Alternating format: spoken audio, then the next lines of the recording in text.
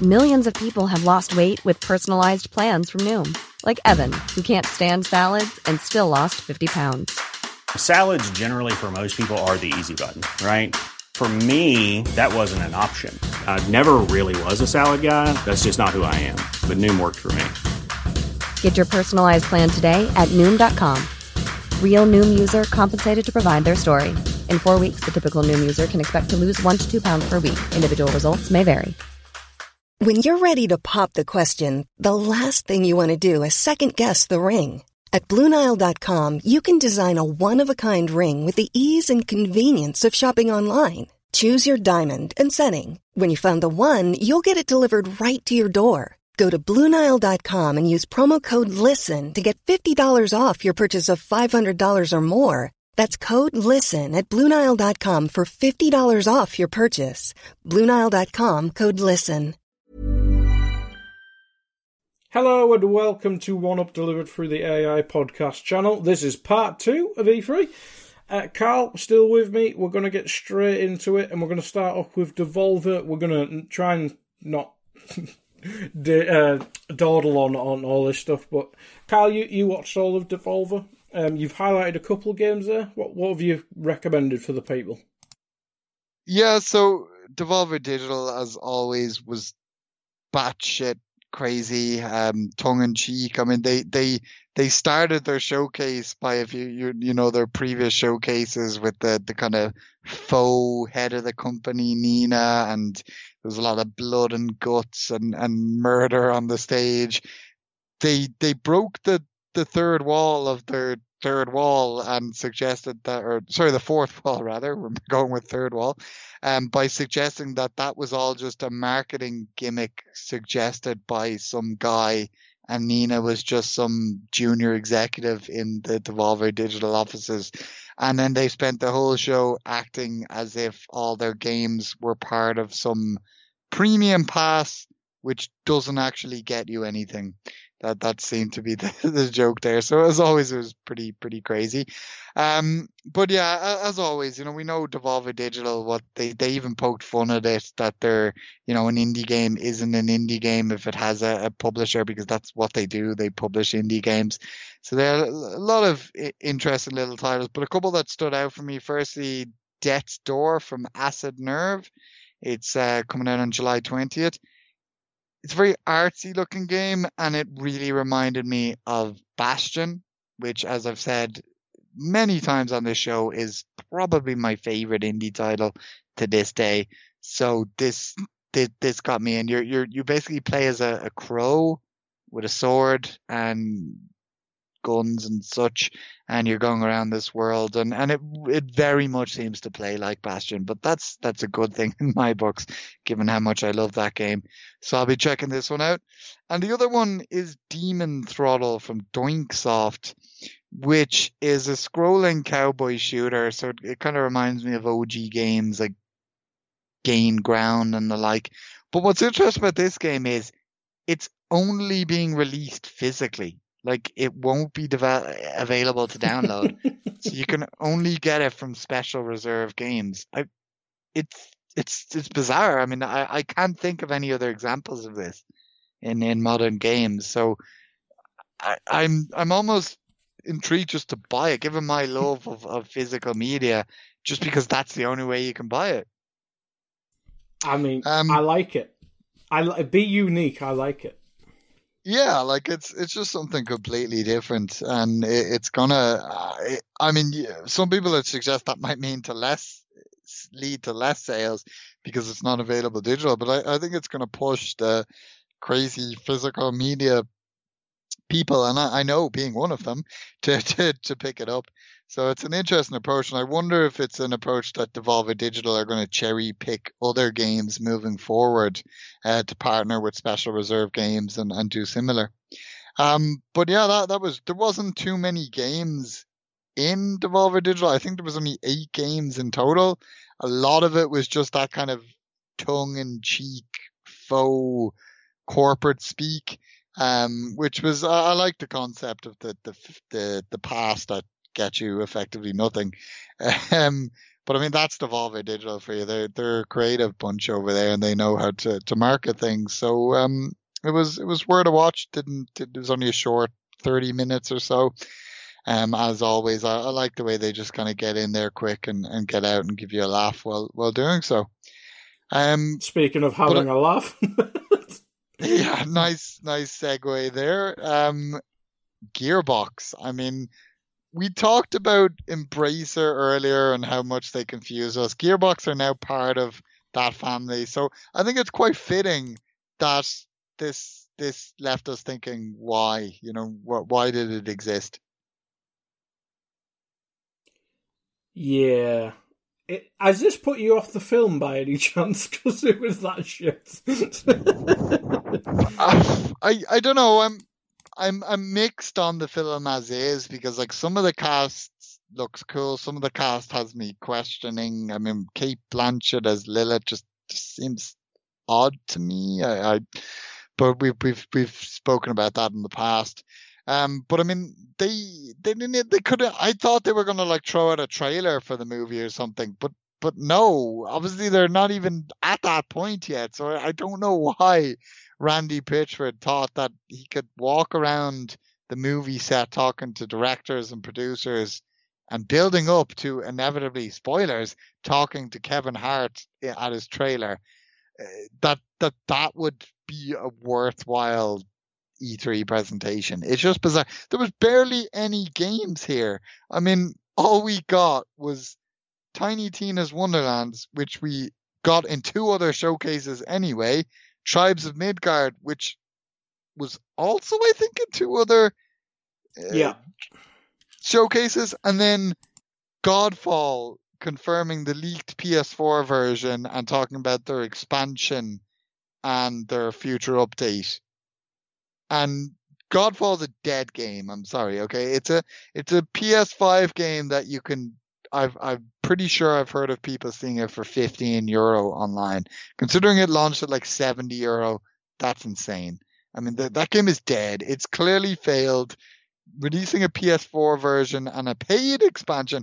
Usually, when these games fail, they release a free expansion to try and pull people in, and yet this is a paid expansion. Why? I mean, I question Godfall as much as I question the entire presentation. I mean, this I hate when conferences are full of filler and waste some of your time. This was a complete waste of time. Like this did not need to exist. Rant over. What did you think, Guy? Oh, it was just shit. I tried watching it, but it was just too long on the film.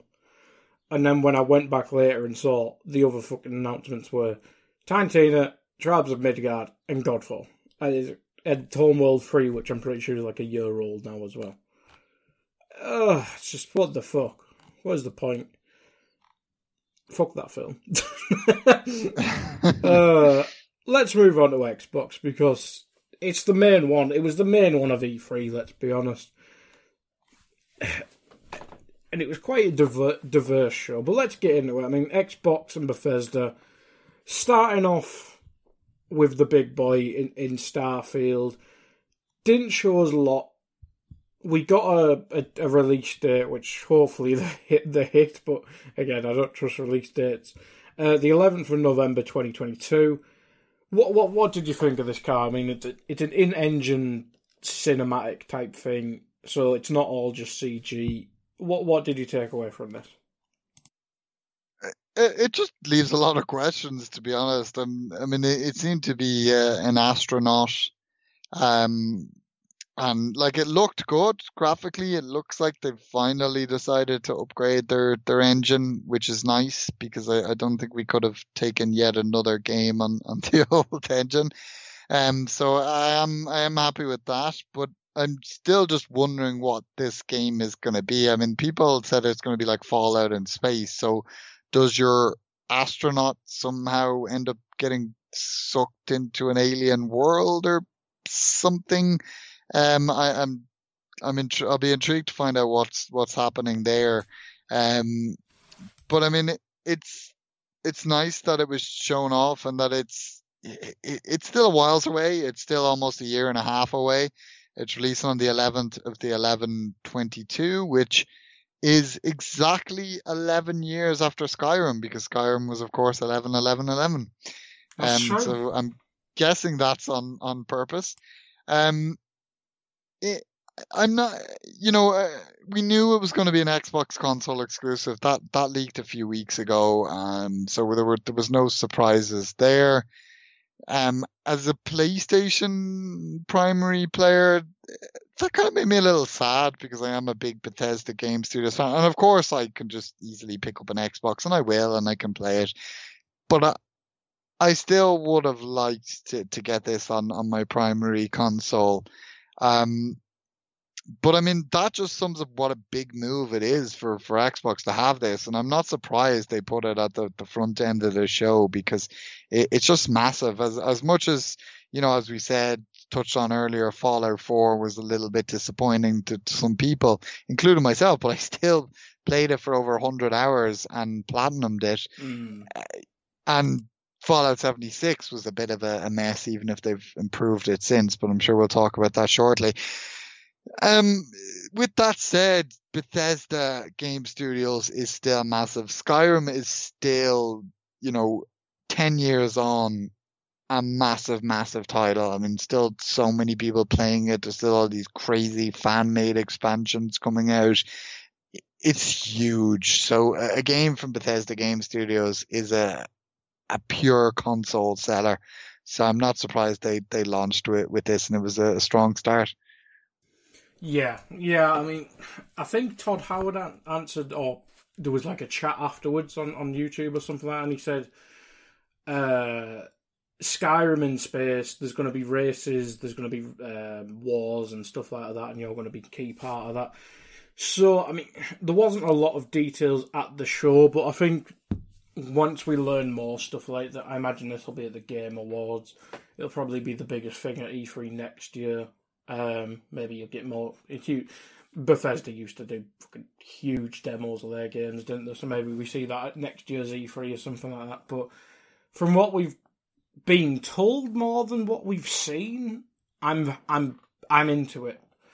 But the fact that it's an Xbox console exclusive, it doesn't surprise me, because you could have obviously made so much money put it on Sony consoles, but if you want people in the Xbox or the Microsoft ecosystem, if you want them to play on PC as well, or maybe a word about in the Game Pass ecosystem, you kind of have to hold stuff away from Sony, I suppose. But if Sony want it, they've got to put Game Pass on the console. Yeah, I'm intrigued, but again, there's not loads to go off. The in-engine stuff, it is for last gen as well, isn't it? I believe it is. I think it's coming to Xbox One. I mean, sure, they said they were going to be supporting for 18 months. For I thought it was initially 2 years. 2 years, probably is, yeah. So this would just about fall in that. I did notice with a lot of the games later on in the showcase that I think it was just Xbox Series S and X. So obviously they might be further off and dropping it. I can't say for sure though. I'm pretty sure it was both. But yeah. Anyway. But regardless, it was you're going to want to play a game like that. You're not going to be wanting to play this on your Xbox One, maybe Xbox One X possibly, but you're really going to want one of the new consoles. No, I mean, from what I can see on Wikipedia, it's showing only Windows and Xbox Series, so it might not be Xbox One. So interesting. It might be ushering the new wave of next gen only. Then maybe. Yeah, before Sony are. Yeah, it's true. Next up, then, Stalker 2, and this was probably one of my highlights of the conference. This looked really impressive, like. For what was billed, I think it was called an indie game, but it's not really. When you think of indie game, I kind of think of certain art style and stuff. This looked proper AAA. big boy stuff. And I mean, the way they presented it with the storytelling around the fire and then jumping in and out of action, it looked really good. And like the quiet moments where seemingly in conversation and some random bloke dancing, listening to Russian opera for some reason. I really like the look of this, and I think it came out after the showcase that the game is like 100 gig big, so I'm expecting it to be a fucking big boy of a game. Yeah, I mean this one certainly caught my eye as well. It was an interesting approach to the trailer, as you said. You know, kind of the story around the campfire with subtitles, and then kind of jump into scenes from the game. I never got around to playing the first Stalker, but I've always heard good things, so it's certainly one to keep an eye on. Yeah, absolutely. Back 4 Blood. I mean, we've talked about it. The only interesting thing is that it's coming straight to Game Pass. Makes sense for you? Yeah, it's a big get for Xbox. I mean, obviously the original Left 4 Dead games have a bit of a kind of history on Xbox platforms. That was kind of their console home. Obviously they're more so known for PC, but they were certainly popular. I was primarily a 360 player back then. I know a lot of the people I played with at the time played Left 4 Dead. So it makes sense in that way, and it's also going to be I'm sure a popular move with fans, because I know a lot of people want to play that game. So it's a big gap for Game Pass, and you know it's out on October 12th. It's one of the kind of few games in the minority that we've talked about in this E3 review that'll be coming out this year, especially when it comes to kind of AAA titles. So I mean it just really sticks out as a Game Pass a Game Pass game. And I mean they revealed as well during the show, and obviously the Swarm mode PvP, which, spoilers, was the whole basis of Warner Bros. E3 showing, was just a 10-minute interview about Swarm mode, so we won't have to discuss that later. But it looks like a good game. As I touched on earlier, I think, you know, there's only so much gaming time these days, and you know, kind of, you're playing one game of a genre, you don't necessarily need to be playing another, particularly when it comes to kind of these constant multiplayer games. So for me, Rainbow Six Extraction is probably the pick, but nonetheless Back 4 Blood looks really good, and given that it's on Game Pass, I'll probably at least play it once or twice and see what it's all about. Yeah, I'm kind of with you there. I think it'll be one or the other, but Back 4 Blood straight on Game Pass, I'll 100% be on it at some point. Next up, Contraband. I think this was kind of leaked ahead of time, or maybe if you consume enough pre-E3 media as I did, this was kind of leaked ahead of time. It seems like that heist game I talked about in part 1, almost like Payday but built up. Avalanche, known for Just Cause and other games, an exclusive, Xbox Game Studios backed. It not much there, but it's an interesting relationship, isn't it? Yeah, I mean, like, Microsoft don't necessarily need to have second-party relationships or third-party exclusives, because they have so many studios. While Sony seemed to be focusing on that, I mean, we were talking about only earlier that the partnership that was announced during Summer Game Expo, but nonetheless, Microsoft are still going out and getting these partnerships. They're picking up third-party games for Game Pass. They're making these second-party relationships like they are here with Contraband. So it just seems like they just want everything, really, and it's a strong statement on their part. And Avalanche Studios is a studio I like. I was a big fan of Max Payne. They also obviously worked on the Rage 2. Like, I mean, they're really good developer, and they do open world games really well. This seemed like not necessarily an open world game, so it seems almost like something different for them, which is all the more intriguing. But as you said, the trailer didn't give too much away. So I'll be looking forward to seeing more of this, but I'm assuming they didn't give any kind of date, so I'm assuming this one's a ways away. Rumor, I think. Or 2023, so yeah, that says it all. Right, best thing of anything, Pirates of the Caribbean in Sea of Thieves. I'm going back on this fucking game when this comes out. This looked like great crack. It really did. I mean, I never got a chance to try out Sea of Thieves, but I've heard great things. But when I saw this, I was like, man, maybe I'll have to kind of jump on it on Game Pass and give it a go, because it just looks like such an obvious crossover, but one despite how obvious it was, it might have never happened, but yet here it is. So, I mean, the fans of this game, I mean, this is like the dream scenario, I'd imagine, is a crossover of these two properties. I can't wait. I really can't wait. Oh, it makes me giddy. Yakuza Like a Dragon in Game Pass. It's actually out now in Game Pass, so I might try that eventually. Battlefield 2042, we got the gameplay. It looked like Battlefield, where it's mental. Anything about it? Yeah, I mean, we talked about this obviously on last week's show on the preview, because the reveal event for this game took place literally an hour or so before we started that show. So there's not too much more to add to that. I'm a fan of the setting. It looks really good. It looks a lot of fun. It's been a while since I jumped into a Battlefield multiplayer, and obviously this game is solely Battlefield. Of course it's solely Battlefield. It's solely multiplayer. So I'm not sure I'll play this one, but I could be moved on that opinion if obviously it comes out to kind of rave reviews, because I did really enjoy Battlefield multiplayer in the past. Yeah, I'll be getting it. 12 minutes. This is the one that has James McAvoy, Daisy Ridley, and is it Willem Dafoe? I think there's other big actors in it as well.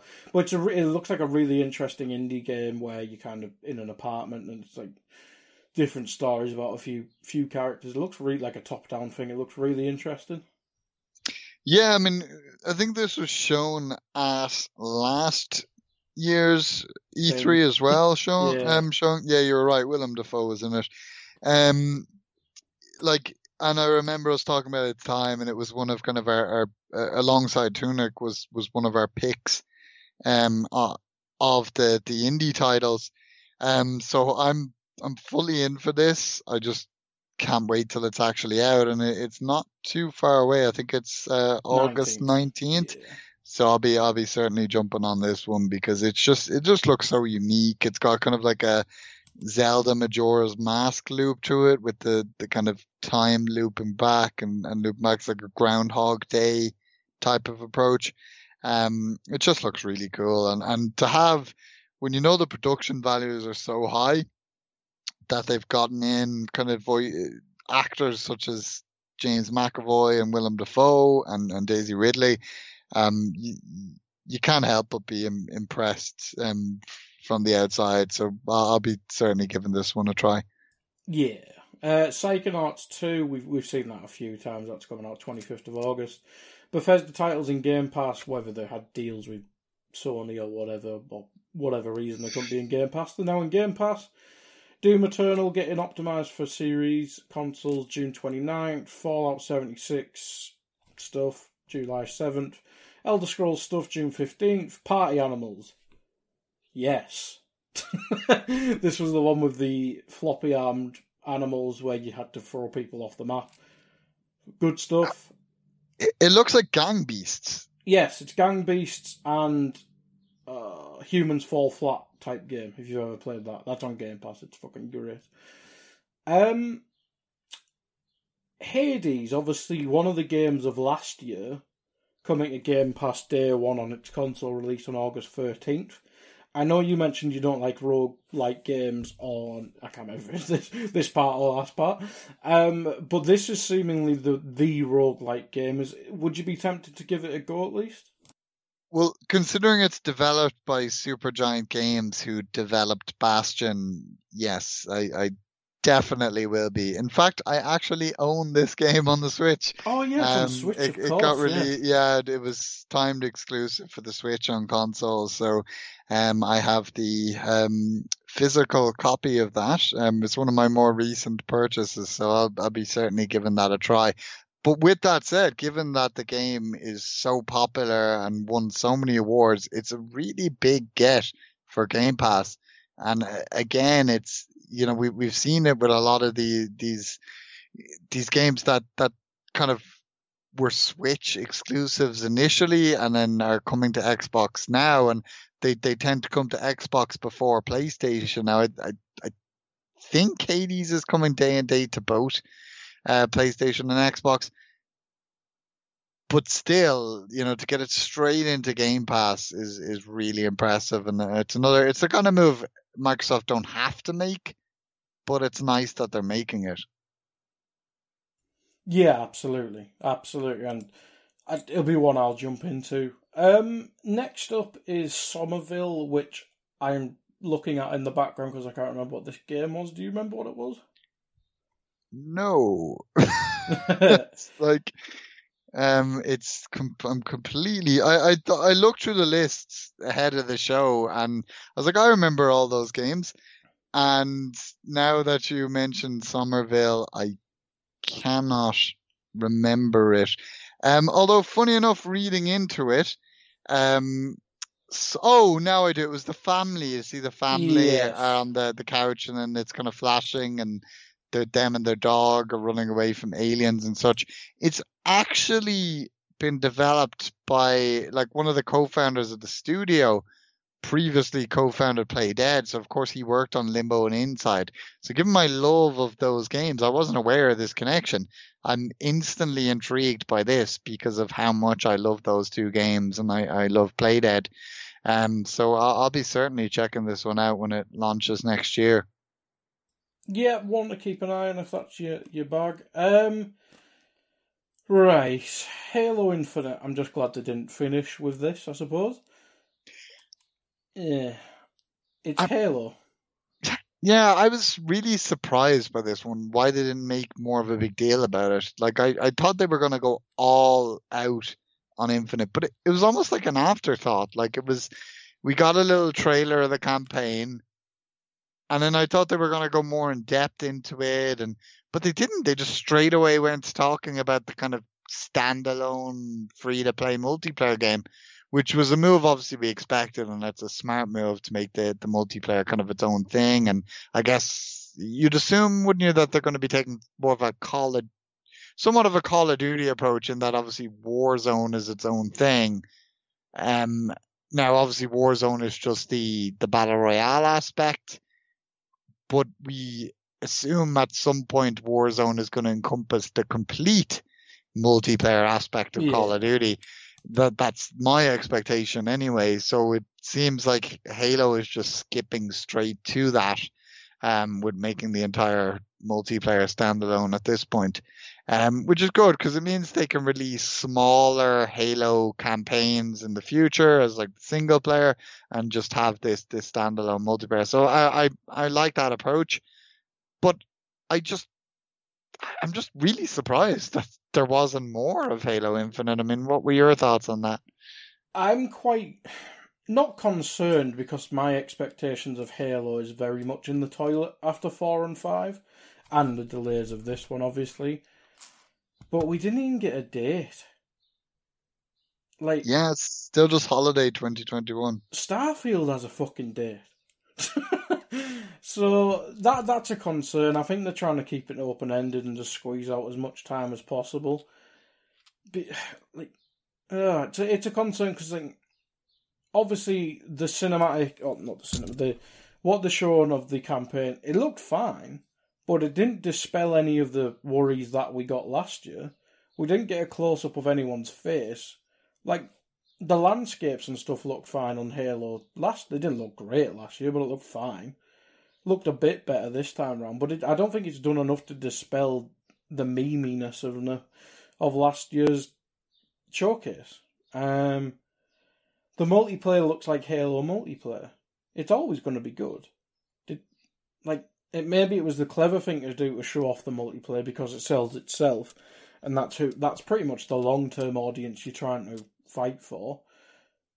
But yeah, I don't think it's done enough to get away the whiff of crappiness from the last time they're showing it. But yeah, I'm just so concerned about it. Like, I'll get it, I'll play it, but I have no expectations for this game, and I'm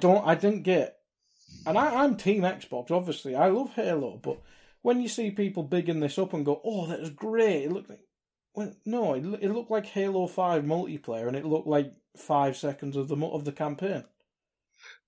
Yeah, I mean, there wasn't anything here to allay fears, and I don't feel I was as concerned as other people last year. I mean, I could certainly see that graphically there was something missing there, but because I'm not really that sold by graphics, it didn't really bother me. I was more interested in the story and such. But I still, nonetheless, would have expected them to allay fears from the people who held those fears, and they simply didn't. I mean, as I said, they showed very little, and you can't help but wonder, is that purposeful because they were afraid to show too much? And the lack of a set date, does that mean there's still some fears that it could slip into 2022? Like, there's so many questions remain over Halo Infinite, and it was the one, like, we'll obviously be talking more in depth on our overall thoughts soon when we get to the end, but like, I thought this was a great showcase, but this seemed to be the one downer on it, was just that Halo didn't come out and blow us away as many would have expected it would during this showcase. Yeah, I think when we were doing the previews, I think we thought they're going to go big on Halo, they're going to give a release date. I even thought there'd be a Battle Royale because that's where the streaming is, that's where the content is. But fair enough. I mean, the multiplayer can still do that and can add a Battle Royale. But to leave this underwhelming as this is a year old. This was meant to be the big launch game. So it still have question marks like 7 months on or whatever, 6 months on, to when it should have been released, and a year on from when it was first shown, or whenever the hell the Xbox thing was. It is a worry. It is a worry. But yeah, this was probably a down note for me, but it's some people are bigging it up, but I think overall the Halo's kind of just had a mess showing, and we're not really going to get the answers till the game's released. And if it slips into 2022, good lordy lord, be a dead game before it comes out.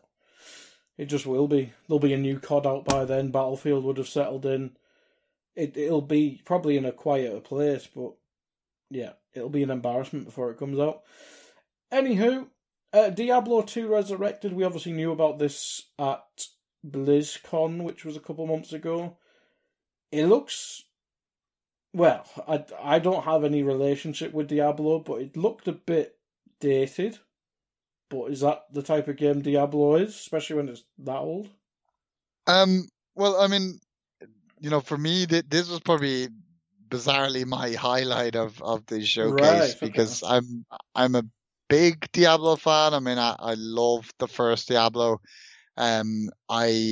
I played Diablo 2. I completed Act 1. I was late to the party with Diablo 2, and Matt and I completed Act 1, and we never went back to it. We were playing online co-op at the time.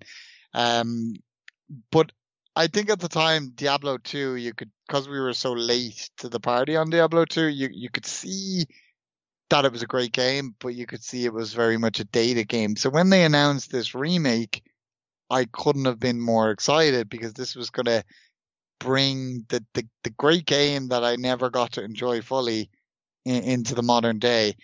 But then obviously when we knew they brought Vicarious Visions on board to work on this game, it seemed like it was in trouble. And although we knew it was coming, I had fears it wasn't going to come until like 2022 or maybe even 2023. So I was so relieved when this popped up and they announced it for a September 23rd release date. Yeah, visually it doesn't blow you away, but given that it is a remake of an old game, that's not a surprise. And to be honest, like Diablo 3 wouldn't have blown one away visually either. I don't think that's the kind of game they are. But I mean, it's offering 8-player co-op, which is unheard of for this kind of game. I mean, usually they were 2 players in the past. I think Diablo 3 allowed 4. So this is just next level. I am all in for this game. This will be something I'll be picking up day one. I'll be harassing my friends into picking it up day one, and I'll be playing this because this may well have been my most hype moment of E3. Well, actually, there's a contender we'll come to later, but this was certainly up there. I mean, I will be all over this game. I cannot wait. Nice. A Plague Tale Requiem. I didn't play the first one, but it seemed to have a bit of fanfare and seemed to do all right in the reviews. I never played it because I know a dog dies in it, and you don't do that. You don't do that in games. So you don't get played. But it looked grander in scale from what I remember of the first one. Yeah, I mean, I'm similar. I downloaded a Plague Tale Innocence on Game Pass and was intending to play it. Although now you've kind of killed it for me with that dead dog thing, because I also hate when dogs die on screen. So that won't be getting played. Good. But that said, I know a friend of mine did play it and he was full of praise for it. He was telling the rest of us to check it out. I know I've heard of it mentioned on many a podcast. They big it up as one of the best games of the last generation. So I'm not surprised it's getting a follow-up. And with that in mind, this is another big get for Microsoft and for Game Pass. I mean, they don't need giving us, with the amount of first-party titles they have, and maybe throwing the odd bone with an older third-party game, they don't need to be going out and getting these indie darlings day and day for Game Pass, but they are, because Phil Spencer just wants to rule the world, and he does. You know, he's succeeding at the moment. I mean, there's just big move after big move. He's waiting for the day he can just buy Sony, isn't he? He's just gonna fucking boom. He's gonna rule the world one day, as you say. Far Cry 6 we've talked about. Bit more details on that. We got a bit more gameplay, didn't we? Slime Rancher 2, never played the first one, but Game Pass console launch exclusive. Market, yeah. Shredders, I do not remember this game. Do you?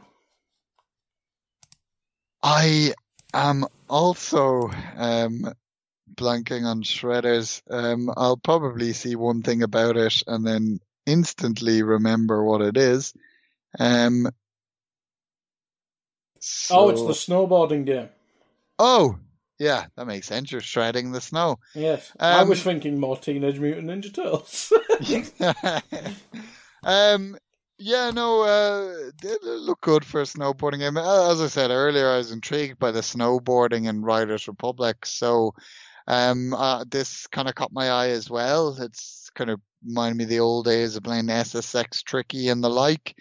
So it'll be certainly one I'll despite forgetting its name, people are like, I don't believe him saying this, but honestly, I will be checking this one out. Given that it's in Game Pass, it's out in December, it's a timed exclusive for Xbox as well.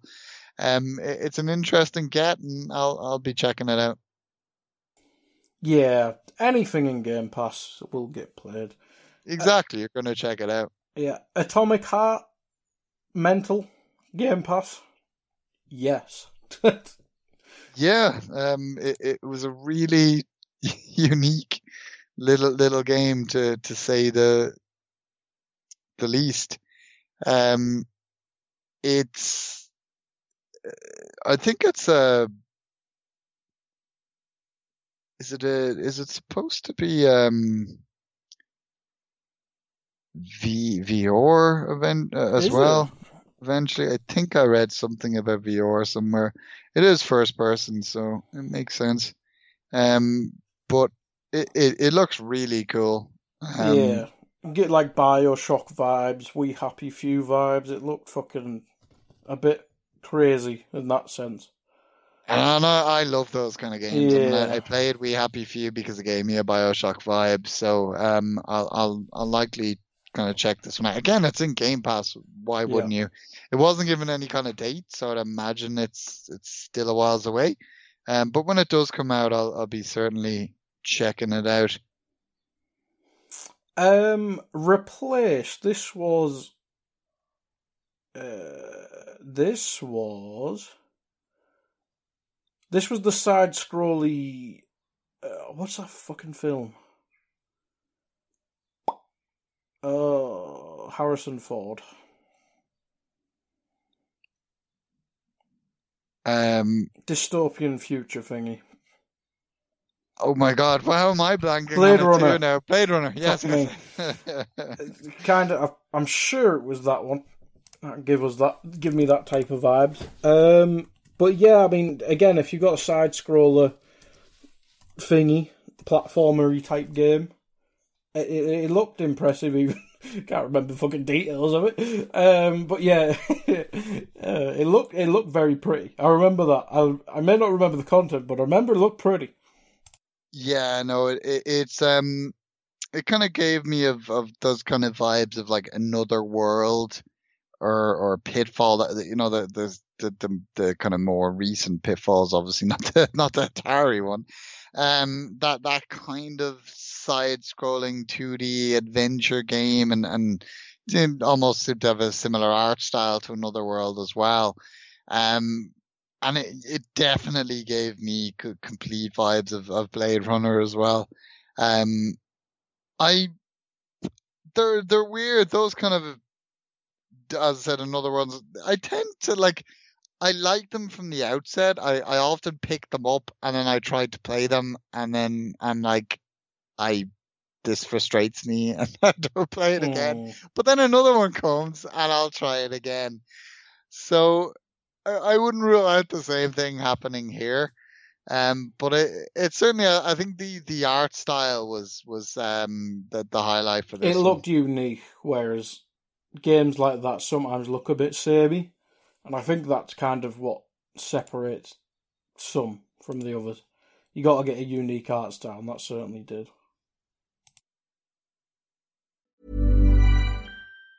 Say hello to a new era of mental health care. Cerebral is here to help you achieve your mental wellness goals with professional therapy and medication management support. 100% online. You'll experience the all-new Cerebral Way, an innovative approach to mental wellness designed around you. You'll get a personalized treatment plan from a therapist, prescriber, or both in a safe and judgment-free space. Your Cerebral therapist or prescriber will outline a customized plan with clear milestones along the way, so you can get to feeling your best. With Cerebral, you're not alone in your mental health journey. We're here to empower you to live a fulfilling life. So take that first step towards a brighter future and sign up today at Cerebral.com/podcast and use code ACAST to get 15% off your first month. Offer only valid on monthly plans. Other exclusions may apply. Offer ends July 31st, 2024. See site for details. Millions of people have lost weight with personalized plans from Noom. Like Evan, who can't stand salads and still lost 50 pounds. Salads generally for most people are the easy button, right? For me, that wasn't an option. I never really was a salad guy. That's just not who I am. But Noom worked for me. Get your personalized plan today at Noom.com. Real Noom user compensated to provide their story. In 4 weeks, the typical Noom user can expect to lose 1 to 2 pounds per week. Individual results may vary. Hey, I'm Ryan Reynolds. At Mint Mobile, we like to do the opposite of what Big Wireless does. They charge you a lot. We charge you a little. So naturally, when they announced they'd be raising their prices due to inflation, we decided to deflate our prices due to not hating you. That's right. We're cutting the price of Mint Unlimited from $30 a month to just $15 a month. Give it a try at mintmobile.com/switch. $45 up front for 3 months plus taxes and fees. Promo rate for new customers for limited time. Unlimited more than 40 gigabytes per month. Slows full terms at mintmobile.com. But we'll move on. We've got Grounded content, which we don't need to discuss, but Grounded is fun. Among Us, which is obviously one of the biggest content creator games coming into Game Pass day one, and we've got bigger lobbies on June 15th. Do we get a console release date, or is that June 15th? I mean, it's on Switch already because I own it. I think that is the console release date. I'm gonna double check it was now. out yesterday. I did not know Yeah. that. So which is actually no, it's still shown to be announced for the console actually. So I don't think it's out yet. It came to Switch last December. Right. Okay. So it's June 15th is actually the game's third anniversary because it first launched on Android and iOS back in 2018. Right. On June 15th. So I guess that's why they're rolling out the big update then. But yeah, bizarrely, it still doesn't have a date for PlayStation and Xbox. Well, that's a bit of a bust. Regardless, it's going to be day and date Game Pass, so it's another notable get. Absolutely. I'm going to butcher this next pronunciation. Eiyuden Chronicle Rising, that's coming in 2022, but also Eiyuden Chronicle 100 Heroes is coming in 2023 Game Pass. Is this a big franchise in presumably Japan that I've not heard of, or because it looked great? It looked what the fuck's a Square Enix game? I honestly thought you were going to say, "Is this a big franchise in Carl's world?" I mean, it might be. Well, what this is it's actually a game that's been kickstarted. I'm actually a Kickstarter Patreon for this game. So is Matt, obviously friend of the show. It's a new series. It's a spiritual successor to Suikoden, or Suikoden as I call it, which was a turn-based RPG, which was on the PS1 and the PS2. I own all the games in the series. But the series kind of died with, I believe the last game was it was either DS title or the PSP. Can't remember off the top of my head which one came last, but the series died then. Now because it's a Konami property, so that's why they allowed it to die. But it was a really popular RPG. I mean, the games are kind of cult classics, and as a result, the PS1 and PS2, the PS1 games, the first two titles in the series, Suikoden 1 and 2, are really expensive games. I own both, and I'd say they're worth 500, 600 quid for the two of them. Very expensive titles, but they're great. Like the games, like it's a turn-based, party-based RPG, but it's got like kind of mini games where like kind of more tactical, kind of like mini RTSs almost. There's a lot to the game. Each game, because it's based on the Suikoden story, which was like the story of 100 heroes, I think is what it's called. So you get like there's usually like 100 or so people you can recruit. Some are playable, some are not, but you usually have like a town or a castle, and people perform roles and that. They're like shopkeepers or expand your castle for you, that kind of thing. So this is a spiritual successor.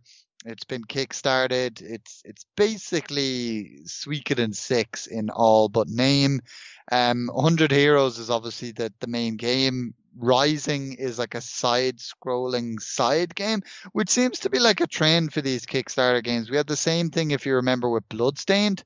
Obviously, Bloodstained Ritual of the Night was the 2.5D spiritual successor to Castlevania Symphony of the Night. But then you had Bloodstained, I forget the subtitle, that was like a spiritual successor to Castlevania 3, so it was like a more like the OG NES style of Castlevania, so smaller games. So it's cool that they do these little side games.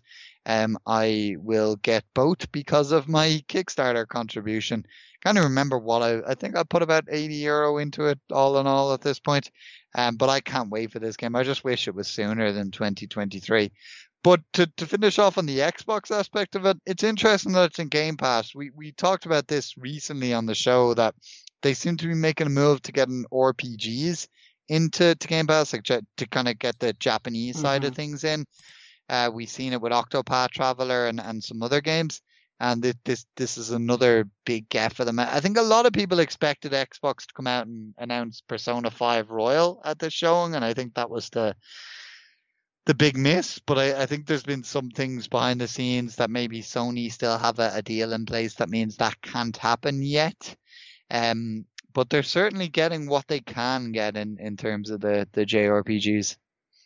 Yeah, it's certainly a gap in the market they're looking for. And yeah, this seems like a good start, because even though I had no idea what the hell this was, it caught my eye, because I do like I like games like Octopath and stuff like that, and they give me vibes like that. But it looked grand. The Ascent, it's one of the other big indie games that everyone's been following. You're either Team Tunic or you're Team Ascent, seemingly. So yeah, The Ascent, I think it's like a top-down wastelandy type RPG type thing, if I remember correctly, or a shooter. But it looks impressive, and it is coming out July 29th. Of course, it's in Game Pass, because everything apart from Battlefield was. I think that might be the only one. Yeah, Age of Empires. That's Age of Empires. Do we really need to talk about Age of Empires? It's fucking class. Yeah, I can't wait. That's all I can say. I'll be picking up Age of Empires 4 for sure. Yeah, absolutely. Who didn't play Age of Empires when they were a kid? The Outer Worlds 2. Obviously, it got recently announced that Microsoft obviously had the rights to it. Didn't really show much, because, well, that was part of their trailer as well, showing they haven't even started development on it yet, but it was an easy announcement. Outer Worlds 1 was obviously a crowd pleaser. Yeah, I'm looking forward to that whenever the hell it is, whether it's 22, 23, probably the latter, maybe even later. But more backing, more finances from Microsoft's end. I think there's a lot of potential in Outer Worlds. Yeah, I mean, this is probably the big surprise of Microsoft showing, because like a lot of people predicted that Outer Worlds 2 would happen at some point, but given Avowed and given Grounded and given the other couple of projects that have been rumored at Obsidian, they thought it was probably a whiles away. It probably could still be a whiles away, given that they just did the old. They even made fun of it. They made fun of the lack of a proper showing of the game, and they just really had the logo. So fair play to them for that. We know Obsidian have a sense of humor. But yeah, Outer Worlds, the first game, it was a good game, but it wasn't a great game. But there was so much potential there. You could see the potential. And like you said, with Microsoft's money behind them, the sky is the limit, which is funny for a game that's set in space. But yeah, no, it's I think this is going to be great whenever it does come out. But I wouldn't be surprised if it's 2024. So might be a while before we're talking about this one again. Yeah, absolutely. Flight Simulator coming July 27th, and there's a Top Gun expansion coming in the fall. Yeah. I think most people will play that, but it won't get a lot of consistent players. It'll just be one that you go, this is a goddamn beautiful game, and then get bored. That's pretty much how I view Flight Simulator. Me too. You just go to that one friend who has it and has a flight stick, and you'd have a go. You'd be like, "Can I have a shot of that?" And you'd have a go, and then you crash, and then you're like, "This game's way too hard for me." I want to see my house, and then I'm done with the game. I mean, it's quite telling that like there's actual pilots use Flight Simulator for training at times. So I think that says a lot. That this game is complex. Yeah, and it'd be interesting to see how they simple it down for console. But yeah, I think most people will check it out if they're on Xbox or got Game Pass for PC, which it's already obviously out on PC already. Forza Horizon 5, November 9th, obviously Game Pass. Set in Mexico. Yeah, we kind of expected it, because obviously Motorsport getting full big boy revamp, so it's kind of an easy one to slip in there. Yeah, I mean, it's been a long time since I played a proper racing game. It might well have been Forza 2 back on the 360. Oh dear. But I think, like, racing games are always a really good showcase for new next-gen technology. And given that this is in Game Pass, which is a unique situation, I mean, I'm not going to go out and buy a racing game just to see how cool the graphics look. But given that this will be free, I could well see myself giving it a try and messing around with it. And it's good in general. I was glad to see the November 9th release date, because I think Xbox desperately needs some actual exclusives. They've got so much on the pipeline, and as we've just been discussing, and it's amazing what's to come. But they need something in the near future. They need some exclusives. They need some games. So it's good that the Forza Horizon 5 is coming, because obviously we have some question marks over Halo. So at least there's one game guaranteed to be available to Xbox players this holiday season. Yeah, there's not really much to add on a Forza game, is there? It's racing. If you like those type of games, you'll play it. We got loads of Game Pass stuff. That's pretty much been the theme of this entire conference. But then one we was kind of leaked, but we weren't exactly sure what it was. I think it was I can't remember what it was. Project Omen, I think it was actually, but it's called Redfall. It's from Arcane. Left 4 Dead-y again. Vampires. We didn't get gameplay, did we? But no. It looked intriguing without blowing me away. Yeah, I mean, I think we know, like, Arcane games have kind of their own, and obviously there's multiple studios within Arcane, but for the most part they tend to have a certain stamp on them. Yeah. I mean, it started with Dishonored, we see it with Deathloop, and again here we've got, like, kind of, it's a shooter where you have powers effectively. They're a strong studio, across their different teams. They don't really release bad games. I suppose they did do that Wolfenstein game that New Blood? Youngblood, that was a bit iffy. But aside from that, both Dishonored titles and Prey are excellent, and Deathloop looks like it's going to be excellent. So I'd have strong expectations for this game, but given that it's yet another Left 4 Dead game in this absolute influx of them over these last few days of E3, it was kind of like, ooh, Arcane, and then it was kind of like, Left 4 Dead. Like, it was. I would have just preferred it to be Dishonored 3 if I'm honest, but Given my like of the studio, I'll keep an eye on it, and as we see more, and obviously when we see some actual gameplay, I'll be interested to see. Yeah, absolutely. So that's it for Xbox. I mean, what would you go with overall, Mark? I'd say like a 9. I mean, there wasn't too much talking. There was just game after game after game for the most part. Yeah, I was a little disappointed with the lack of Halo showing, but I suppose for me personally, and my own bias, the fact it was followed up with by Diablo 2 was just perfect game to make me forget about the weak showing for Halo.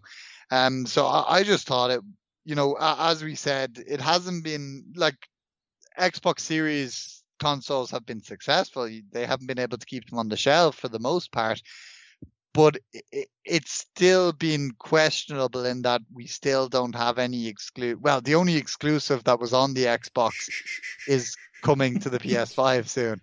So we're getting Abe's Odyssey. Yeah, that's true. But that was a dip.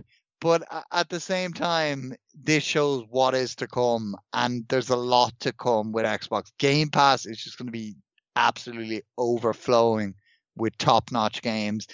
Their studios are firing on all cylinders, and we didn't even see a lot of their studios. Hellblade 2 wasn't shown here. We still haven't seen what Compulsion Games are working on, what the follow-up to We Happy Few is. I expected maybe we'd see what's next for Double Fine after Psychonauts 2, but we didn't. Perfect Dark wasn't there. Most of the Bethesda studios weren't there. We didn't see what id has coming after Doom, whether it's a new Quake game or maybe Doom 3. We didn't see Indiana Jones or Wolfenstein 3 from Machine Head. Like, there's so much more to come from Xbox, and yet they were able to show so much. So this was excellent. And it's actually, what it's done was, I planned on picking up an Xbox Series S at some point so that I can play the Xbox exclusives. But with how much there is, I'm thinking, should I just go that extra step and pick up an Xbox Series X? That is how good Xbox seems to be in the future. Like, they're not there right now. There's no reason for me to have an Xbox Series X now. But in 12 months, I think that may have completely changed. I mean, what were your thoughts? Yeah, I think I'll have to break it down in different way. I think the presentation was spot on. I think that's 10 out of 10. Just game after game after game, and then you got Phil at the end. It's not really crammed with any. I know it's different setting because it was all digital. You don't get a car on stage for 10 mins. You don't get any developer bullshit. You don't get people swapping on and off stage. So yeah, 10 out of 10 for presentation. Future content, absolute spot on. 10 out of 10.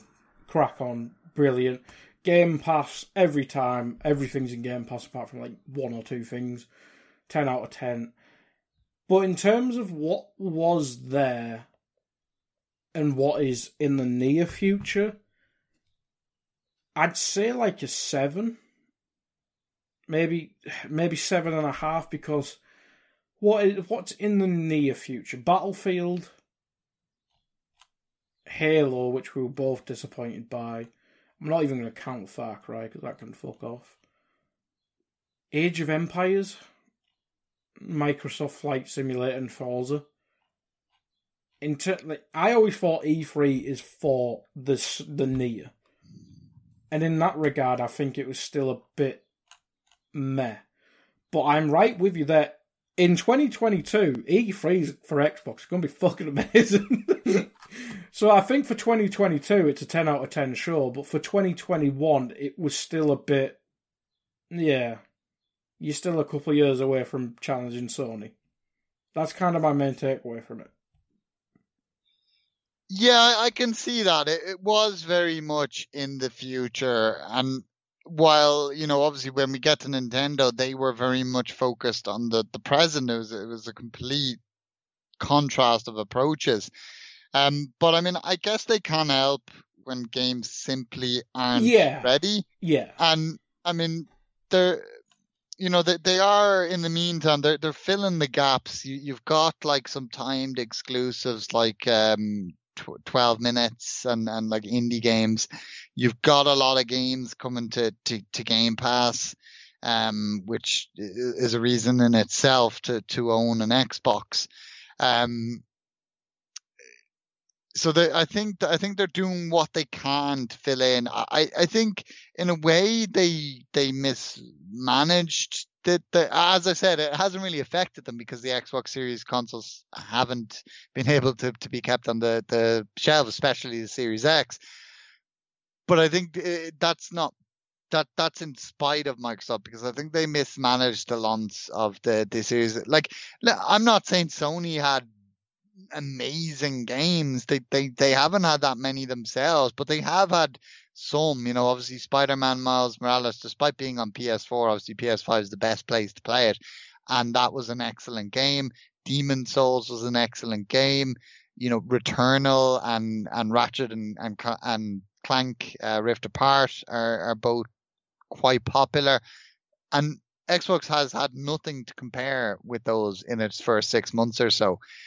So I think they did mismanage the launch, probably not as badly as they did the previous launch. But at least they weren't talking about it being a streaming box and whatnot. But I think they can help what's been done, and they are.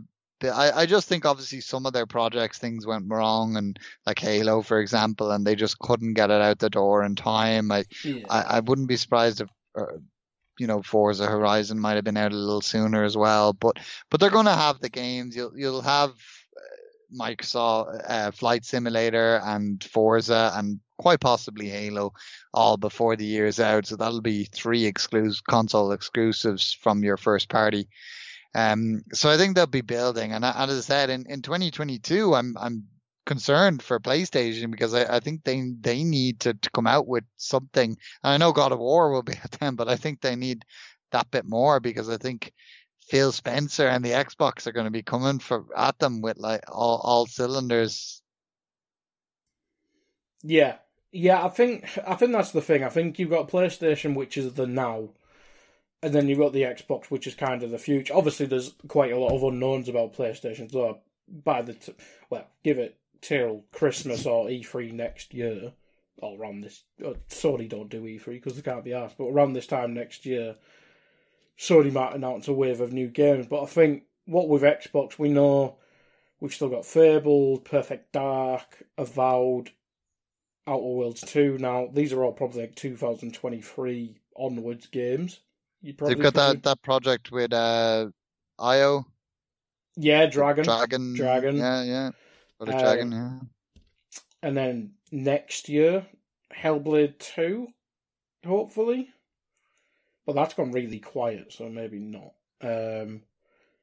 All the stuff we've kind of talked about today, we don't know much about the Bethesda stuff.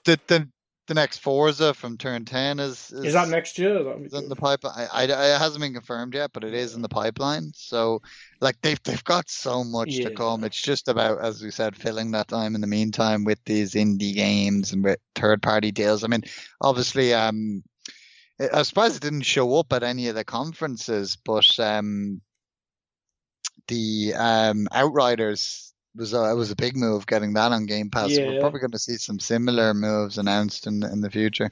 Yeah, I mean, you're obviously more neutral than me, but is there any concerns about how Xbox handles stuff? Because we saw Everwild get reset, and I talked about in the preview maybe a bit blind faith, maybe that being here because it might have taken turns, but that obviously got reset, and that's probably now 2024 onwards. Xbox really hasn't proven it can manage all this so far. Would that be a concern? Yeah, I mean, that was the one surprise miss for me was the lack of Everwild, and it seems it might be in trouble. In a way, you hear it's like there's talk suggesting it won't be out till 2024. So that is quite concerning. But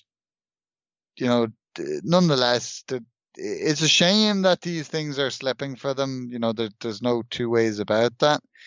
But at the same time, they've so much coming that I don't think they'll be too concerned for now. Yeah, I think time will tell, probably 2023 when there is more games coming out, because 343 seems like a dumpster fire. But yeah, we'll see once stuff hopefully comes out on the regular. But that's it for Xbox. We'll move on to Square.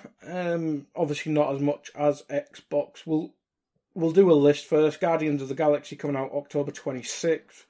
Final Fantasy Pixel Remaster, Legend of Mana June 24th, Avengers,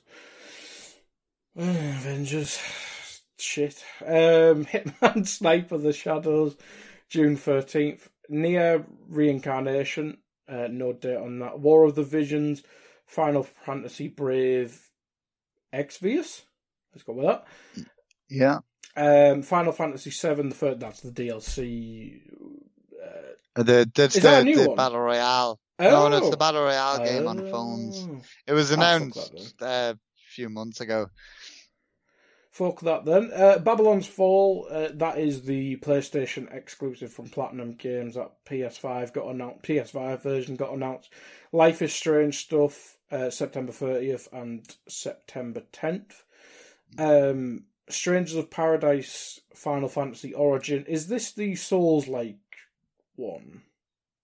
Yeah, it's got some vibes. It seems though they were saying it's a Souls-like, but or Neo-like, given that Team Ninja are developing it. But it seems more. It reminded me more of Ninja Gaiden than Neo, right, okay, in terms of Team Ninja's approach. I must play the demo actually. I heard it's a good demo. Nice. I heard it was broken, but I think it's fixed now, so we'll see. But yeah, give it a go, and we can report back on that. So, I mean, the main focus here is obviously Guardians of the Galaxy, because I didn't watch it, I just watched the trailer and stuff afterwards, but it wasn't the presentation of it wasn't quite like 15 minutes of it. But Guardians of the Galaxy, I mean, there's two ways of looking at this. It's from Eidos, Montreal, who... did they make all three of Tomb Raider, or was it just the first one? Oh, my chance. Crystal Dynamics made the first two. They did Shadow of the Tomb Raider. They did the bad one. God. But they are well thought of as a studio, I believe. But I think there's been two ways to look at this. It looks fun, or it looks like the Avengers and it'll be shit. Where do you fall? Yeah, there's really mixed reactions to this game. A lot of people were complaining and saying it looks shit and didn't like some of the voice acting and such. I actually liked what I saw. I mean, I suppose in a way I'm just happy that it's not another Destiny type approach like Avengers was, that they're just going with a pure single player adventure. I am a little disappointed that, you just play as Star-Lord. You can kind of command the combat reminded me a bit of the Star Ocean or Tales of action RPGs. Neither of those will mean anything to you, Guy, but I understand the style of slash and bash. With you guns. Control one character and then your party members, you kind of set up orders for them. Now, in the Tales games, you can switch to the other characters, and same with Star Ocean. So it's unfortunate you can't do that here with Guardians of the Galaxy. But nonetheless, it's a similar combat style. So it seems very Japanese inspired in that sense. But I mean, the soundtrack was good. There was we were talking about before, there was a lot of songs that happened to come from the soundtracks of Shrek 1 and 2, which are both great soundtracks. Best soundtracks in cinema. And I think soundtracks are really important to Guardians of the Galaxy. I mean, even in the Telltale games, Guardians of the Galaxy, which wasn't great, there was some really cool tunes in there. So, I mean, that is always important. And I liked what I saw of the gameplay, and there was some funny moments, and the conversations you can have with the Guardians almost seemed a little bit like Telltale-esque. So, I mean, yeah, visually, some of the characters look a little questionable. I'll give you that. But I mean, we've seen different takes on the Guardians in different media. Like, they've looked a bit different in comics and in cartoons and in that aforementioned Telltale game. So I'm not too bothered by the visuals. Like, I'm not saying I think this game is going to be great. It could absolutely bomb. I don't know. It's up in the air. But I mean, I'm not put off with what I saw, and I want to see more, and I want to see how it's received. I mean, it's again, I've said it a few times. A lot of the big games at E3 aren't going to be coming out this year, but this is one of those that will be. It's out on October 26th. I mean, which side of the fence did you sit on? Carl, I paid full price for Avengers. I know you did, Guy. I know it broke your heart. I sit on that side of the fence. I'll be honest, the Avengers was shit. But I finished it, which is more than some games have not finished. Or having said that, I didn't finish like Ghost of Tsushima and Horizon Zero. I have bad taste in games, don't I? That's what we've come to the conclusion of here. But yeah, I finished the Avengers. It was very Xbox 360, PS3 game. Now, this looked a bit more focused. The gameplay looked a bit like Avengers without being potato-y. So a bit more developed. I think maybe it's obviously a year or so more development, more probably longer, depending on when it started. Obviously, it looked better, but it didn't look better to the point where I'd pay full whack for it. But I am a knobhead and I paid full whack for the Avengers. Mate, I've just been burnt before. Like I love the Marvel Cinematic Universe and stuff like that. I think the characters look a bit better because they're obviously true to the comics. Now, they probably were in the Avengers as well, but we were close to we were just off the back of the Endgame and stuff like that, whereas like they all look like people in cosplay. Whereas I think now it's far removed where this kind of suits it a bit better. So it's intriguing, but it hasn't tempted me to buy it straight away. It's one of them I'd probably buy on the cheap. Like, if I see that Black Friday for 25 quid next year, I'd probably pick it up.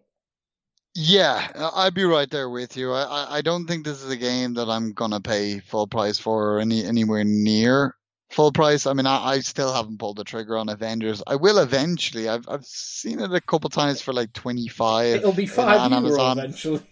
And that's exactly. I know they'll have printed a shit ton of copies of that game. So I know at one point it'll be 5-10 quid on Amazon and then I'll pull the trigger. With Guardians of the Galaxy, yeah, I think you're hitting that sweet spot, maybe 20-25 quid. And then I'll be willing to give it a go, even if it gets really bad reviews, because then I'd almost think it could be fun to play a bad game, which we know I have priors of doing. So, yeah, I'll be playing it at some point, but I won't be rushing out to play it. Yeah, I think that's what most people will probably be like. Let's move on. Final Fantasy Pixel Remastered. Is this 1-6? Yeah, it's a new port of the first 6 games for mobile and Steam. I gather they'll eventually come to consoles. You see, previously with the older Final Fantasy titles, they'd come to mobile and Steam first, and then they get ported to console. Obviously, we got Final Fantasy 7, 8, and 9. And they were all fine. However, with the older Final Fantasy games for the mobile and Steam port, they decided to, not remake, but they put like kind of a remaster, and the new kind of painted coat they put on them were horrible. Even the font was disgusting.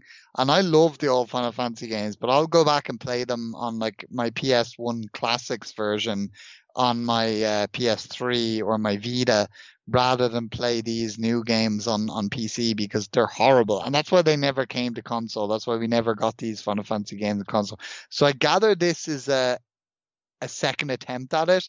You know, let's remaster them again, get it right this time, and then we can put them on console. So I think if these are well received, we will see them on console down the line.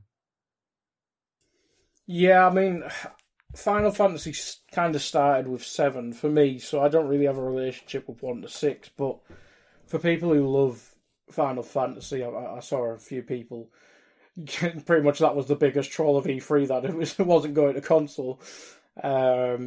Yeah, that seems to be the way now. If it's a success on one platform, it'll obviously reach the others, so yeah, I can certainly see that, and people who played earlier Final Fantasies seems to be slowly coming towards console. But yeah, it has to be a success first, I suppose.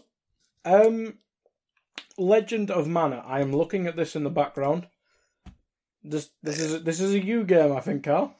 Yeah, this was announced, I think, at a previous. I think it might have been a previous Nintendo Direct, or maybe a previous Square Enix showcase. It was stuff from like 12 months ago, wasn't it? Yeah, it's coming out next week. I have the other games in the series, the remakes. They remade God, I'm blanking on what the other ones are called. Legend of Mana. I'm forget. I'll have to Google what they're called, because I think it's just sticking. Legend of Mana is sticking in my head for some reason. But this is a remake of the third, I want to say, Mana game. Oh, it's the fourth actually game in the Mana series. So obviously the previous games were Trials of Mana and Secret of Mana, and obviously Final Fantasy Adventure, which was renamed, because that's what it was called, Final Fantasy Adventure in the West, but it was renamed Adventure of Mana down the road.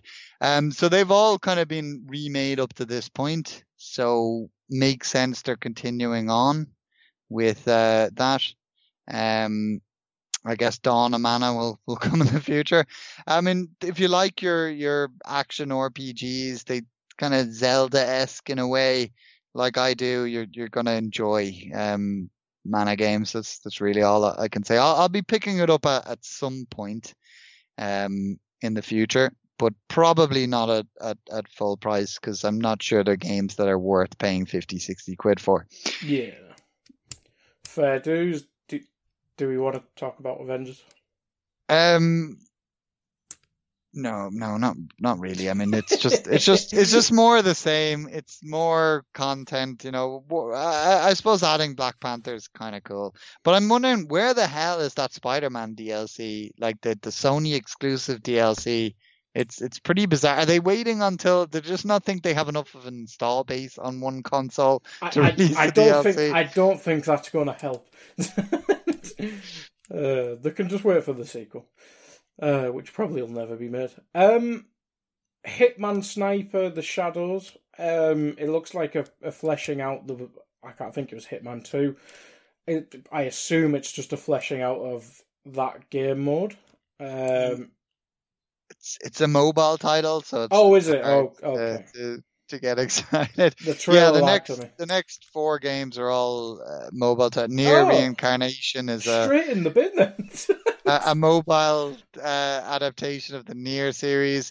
War of the Visions, Final Fantasy Brave Exvius is an existing Final Fantasy mobile game. They're just doing the first Final Fantasy crossover.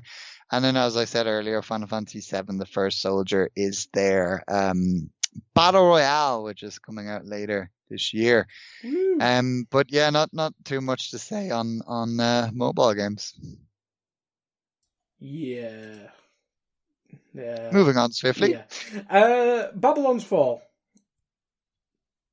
It didn't impress me, but you seem to like it.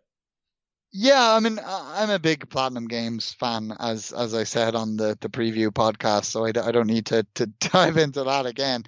But I'm glad this is back, because it did seem to vanish for a while.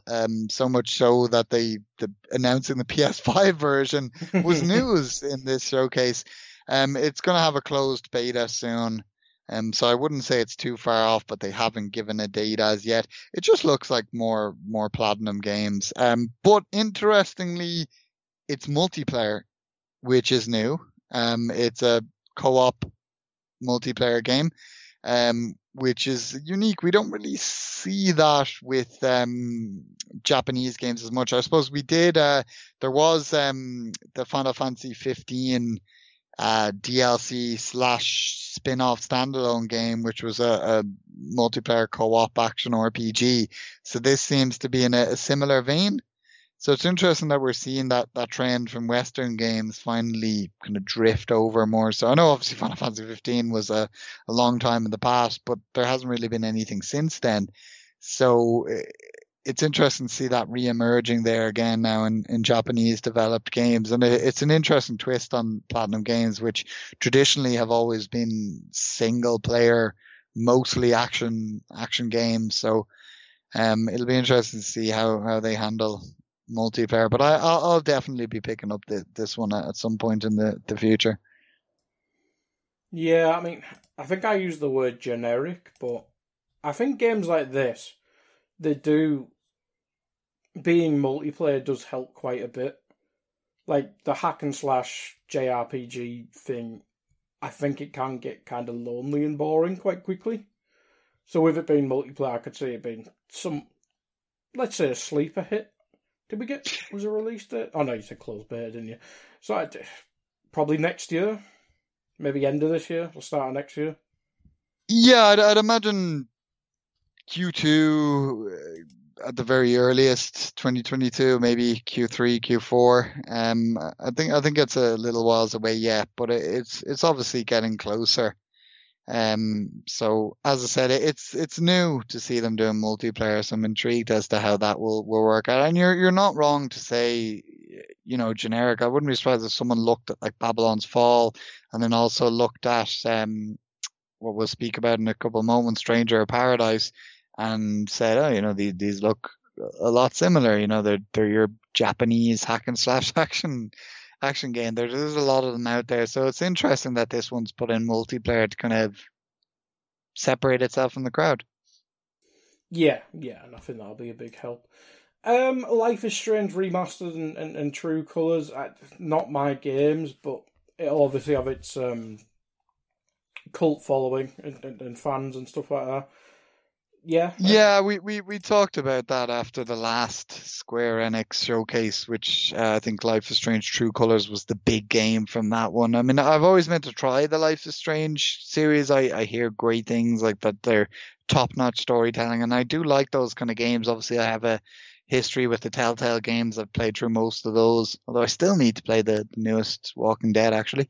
But yeah, I mean, I may at some point play them in the future, and I guess the Life is Strange remastered would be the best way to play them. But for now, it's kind of something I'll be putting on the long finger. Yeah. And then Strangers of Paradise we kind of touched on, but anything to add on that? I mean, it'll obviously the Final Fantasy tag just instant sell. Yeah, I mean, it's a really cool idea to take, they've done spin-off games from obviously like Final Fantasy 7 and 15 and such, but to go back and take Final Fantasy 1 and make a prequel to it, we're talking about a game that came out in like the mid 80s. Like it's ancient. It's older than I am at this point. Like it's ancient, and they're making a prequel to it. It's just not something you see every day. And it's not a tactical RPG like some might think. We're talking about an action game, from Team Ninja, developers of Neo and Ninja Gaiden, as I alluded to before. It gives me more Ninja Gaiden vibes, as I said. But that's a good. I just hope it's not as hard as Ninja Gaiden, because Ninja Gaiden kicked my ass and I couldn't get anywhere with it, even though I enjoyed playing it. So as I said, I'm going to check out the demo when I get the chance, and I'll report back on that one hopefully and let you know what it's like. But I think it's nice to see them Square kind of reaching out to third parties like they have done obviously with Platinum Games, as we were talking about before, and kind of adding some different kind of games to their portfolio. Yeah. Overall thoughts, and I mean, it wasn't the grandest of things, but Square never really does that. I mean, I didn't watch how it was presented and stuff. I just watched the stuff afterwards. I mean, it seemed to have just done its job, seemingly. Yeah, I mean, it was just a game by game narrated by Matt Mercer, who's done the last couple Square Enix things. He's obviously a popular voice actor. Yeah, I mean, they I think Square have learned, and it's been their way for a few years now. They show what they need to show. There's no real filler. There's no talk. It's just games, and that's what we want, really. So, I mean, I think the Square Enix showing was one of the better ones. Fair dues. What we got next? Capcom quickly. Yeah, another one I'd say was pointless. I mean, that's not to say that, like, I'm not saying to the same degree as Gearbox, where they just basically showed us games we'd already seen elsewhere and then built up to a 2-minute chat, or probably more so a 1-minute chat with a Hollywood actor. Like, it wasn't pointless in that way, but it was pointless in that I just don't understand what they were showing us. I mean, they talked about Resident Evil for all of 2 minutes. They told us DLC is coming. We didn't see that DLC. And then they confirmed that the delayed Resident Evil Reverse, the multiplayer game, is coming next month. The multiplayer game that no one asks for and no one wants. They then went on to talk about Monster Hunter Stories 2, which is coming out next month. It's they touched on the free title updates that will be coming to it. This game was also it was covered in another showcase, so I didn't really see the reason to see it. I think it was it Guerrilla Day 1? I think so, yeah. So that or actually, no, I think it might have been Summer Game Expo actually, or Summer Game Fest, sorry. But nonetheless, it was covered. Monster Hunter Rise, the crossover with Monster Hunter Stories 2, and that version 3.1 is coming later this month. Again, really need that in a showcase. And then you got the Great Ace Attorney Chronicles, which was where they kind of spent the most time, was showing off that. There was a good bit of kind of gameplay and stuff shown, and the new game modes that'll be coming with the collection. But again, it's a game that's coming out next month. And then they talked about their Street Fighter 5 Pro Tour, and that was it. That was their showcase. I just don't understand why they couldn't have, like, as I said, Monster Hunter Stories 2 was already on other showcases, and I don't know why they couldn't have put these other things in, just nestled nicely into IGN and Summer Game Fest and whatnot. Like, it just didn't make sense to me why they needed a showcase. Like, it just, and I think it's the first time Capcom have done one, at least in a long time, and they just didn't need to. I mean, did you have any thoughts on Capcom? I didn't even watch it. Well, there you go. That's literally you saved yourself some time, guy. What's Pro Tour 21? That's just for their Street Fighter 5 tournament. Yeah. Good lord, no. Moving on. Nintendo. We'll try and get through this quickly because me and Carl have been talking for about nearly 4 hours now. My mouth is dry. Yes, I need a drink and I need my dinner. Super Smash Bros. New character. We can cover this quickly. Kazuya from Tekken. Yeah. You may not know him by name, but you'll recognise him. He's face of Tekken. Good stuff. I thought that was an interesting one. I know they brought in Hayachi before, but I thought if you're going to bring in another Tekken character that you'd bring in Jin, who's Kazuya's son and the star of Tekken 3 and the future Tekken games. So I thought it was a weird one, but we know Sakurai likes to kind of take the characters you don't expect sometimes. So I'm guessing that was one of them. Should have been the panda. Life is Strange, Guardians of the Galaxy, Worms Rumble, speaks for itself. Astria Ascending, is this you? Astria Ascending, it's slipping my mind what Astria Ascending was. Let me just double check that one real quick. Just while I'm Googling that one, you might want to rattle through another couple, because there's another couple there we already covered. Take Point Campus we've seen, Super Monkey Ball, Banana Mania. Yeah. I loved Super Monkey Ball back on the GameCube, so I'm actually interested in this one. Yeah, I remember. Astria Ascending is a JRPG. It is me. It's got like kind of staff members from notable RPG studios. The studio is Dear Villagers, so I'll be certainly getting in on this one. And they actually gave the release date here, which we knew about this game before, but it's coming out obviously on September 30th, which isn't too far away. So that's good. It's got an interesting art style, to be fair. Cool. 2 Point Campus we've done, Super Monkey Ball, Mario Party sells itself. Yeah, I was surprised by that, because wasn't there only a Mario Party very recently? A couple of years ago? Yeah. Like and they only announced there a few months ago, which was a big win for people, that they were bringing online multiplayer, because before the new Mario Party, when it first came out, was local multiplayer only. But this is going to be, they announced that one was, they were adding online multiplayer for it. So I'm surprised, given that they only recently rolled out quite a notable update for the previous Mario Party game, that they've announced a new one already.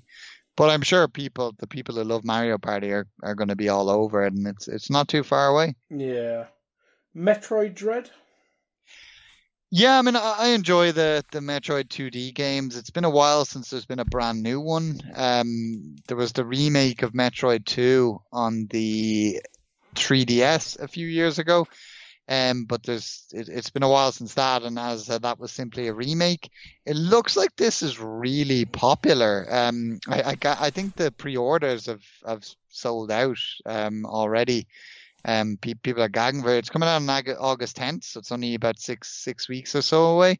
Developed by Mercury Steam, of course, the Spanish studio behind the Castlevania, the most recent Castlevania titles.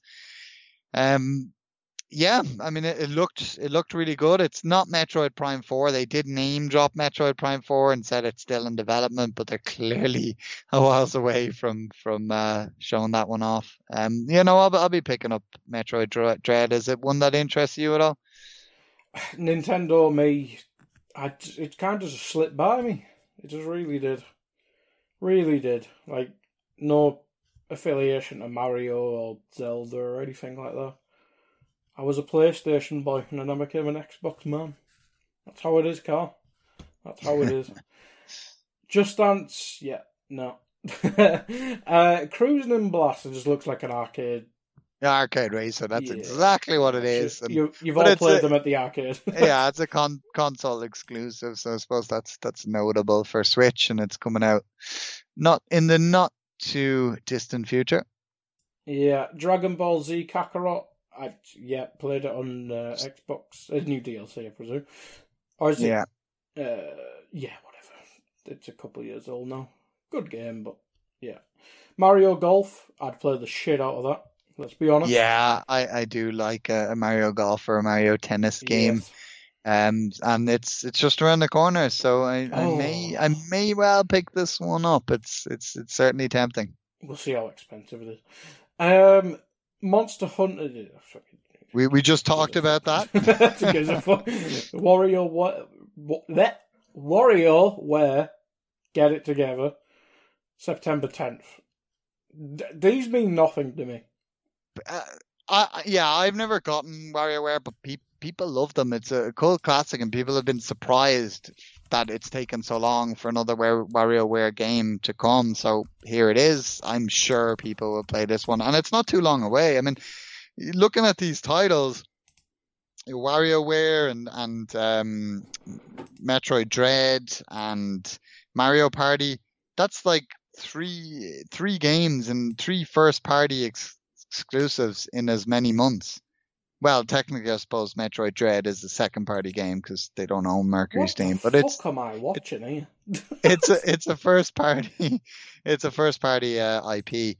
So yeah, it's like quietly Nintendo are racking up a lot of exclusives this fall.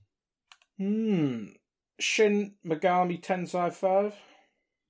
That's a me game. I'll be all over that. It's the mainline series of the Persona. So Persona was a spin-off from Shin Megami Tensei.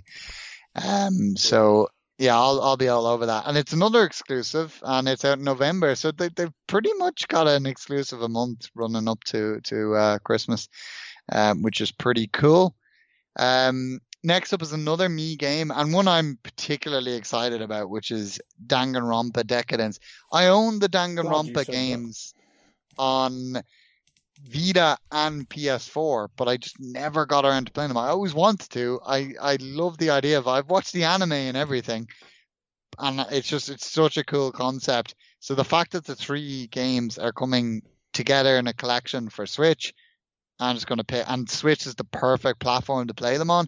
I'm going to pick that up and play those on my Switch. So I'm excited for that one, and it's coming out later this year. And now that's not an exclusive. I think that, well, technically that collection, or at least a version of that collection, has already come out for PS4 in the past, and I'd imagine this version will be coming out on PS5 and potentially Xbox, but I don't think Danganronpa has ever been on Xbox, so that would be interesting. I'd play this. I'd kind of be a bit shamed, but I'd play this game. It's like a murderous teddy bear. It's great. It looks like a perfect Switch game, though, as you say. Fatal Frame, Maiden of Blackwater. I talked about how Wii U games seem to be all making their way to the Switch so that we could just forget the Wii U ever existed. And this was one I forgot about that was previously a Wii U exclusive. And now it's making its way. So I'm more, even though we didn't get Xenoblade Chronicles X at this showcase, I'm more convinced than ever that will be announced before the year is out. Because they are literally, that and Star Fox, once they're announced, the Wii U is completely dead. It's a completely pointless console because all its exclusives will be on the Switch. So this just more than ever convinced me of what I already knew. But yeah, no, if you like your survival horror games, Fatal Frame has always been a solid series. Cool. Doom, yeah. Tony Hawk, yeah. Strange Brigade. Yeah, that was one that was a day and date launch. So it's always nice when they do those little things. And it you know, to have a game there and then, like, even if it's not necessarily a game that interests you, you do like to see games because, you know, we're watching these things and we're talking about Xbox. It's like, oh, it's 2022. So it's nice that we got something that can be played straight away. It's like a third person co-op shooter. Surprise, surprise. Yeah. A lot of them. But yeah, I'm not sure it's one I'm going to play. But nonetheless, as I said, I like those little shadow drops. Yeah, I do like them. Mario plus Rabbids, we've done. Advance Wars 1+2. My moment of E3. This is what I've been waiting for, guy. I love the Advance Wars game. Advance Wars 1 and 2 on the Game Boy Advance, I own them. Advance Wars Black Hole was 2. Whatever the one on the DS was called, I own that as well. And then the series kind of just died. Like that was it. And there's been games more recently. There's like Tiny Metal, which I never got the chance to check out. And there was also Wargroove, which was similar, but with like kind of medieval fantasy rather than with armies. But they were none of them are Advance Wars. And I was wondering, would we ever get an Advance Wars again? So I lost my mind when I hadn't heard any hint of this. I had no expectations of it.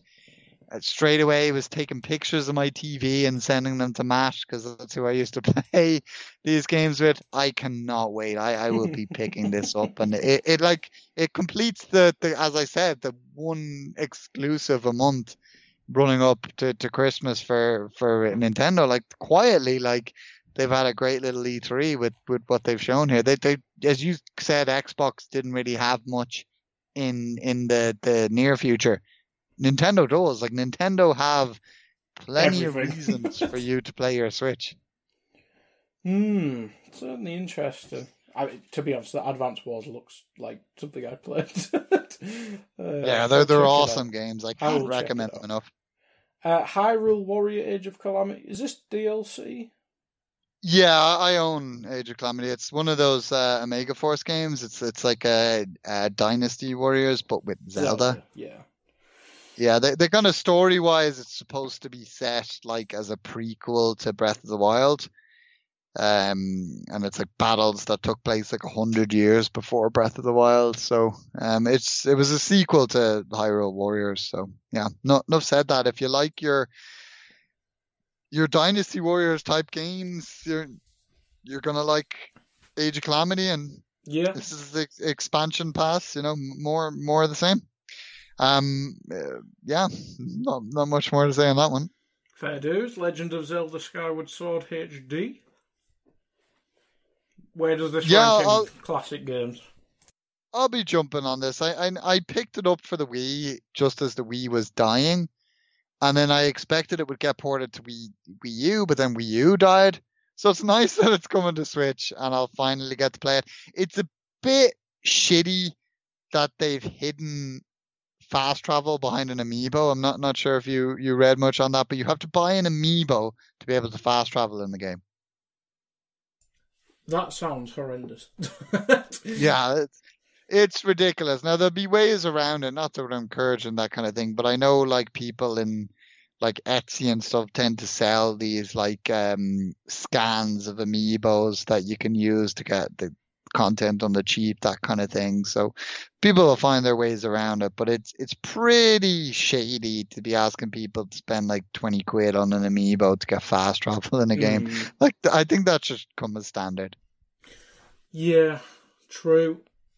I caught the end of this, so I pretty much caught Hyrule Warriors onwards, because I can't remember what day it was. I was watching something. It's probably the Euros.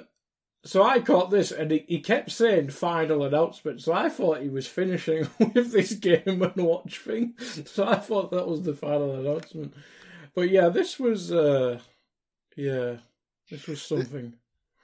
Yeah, I mean, I'm like, they did the Mario Game & Watch last year, and it had like the first Super Mario Bros. Game on it, and it had the Game & Watch Mario Bros. Game on it, and it had some other little Game & Watch game on it, and that was it.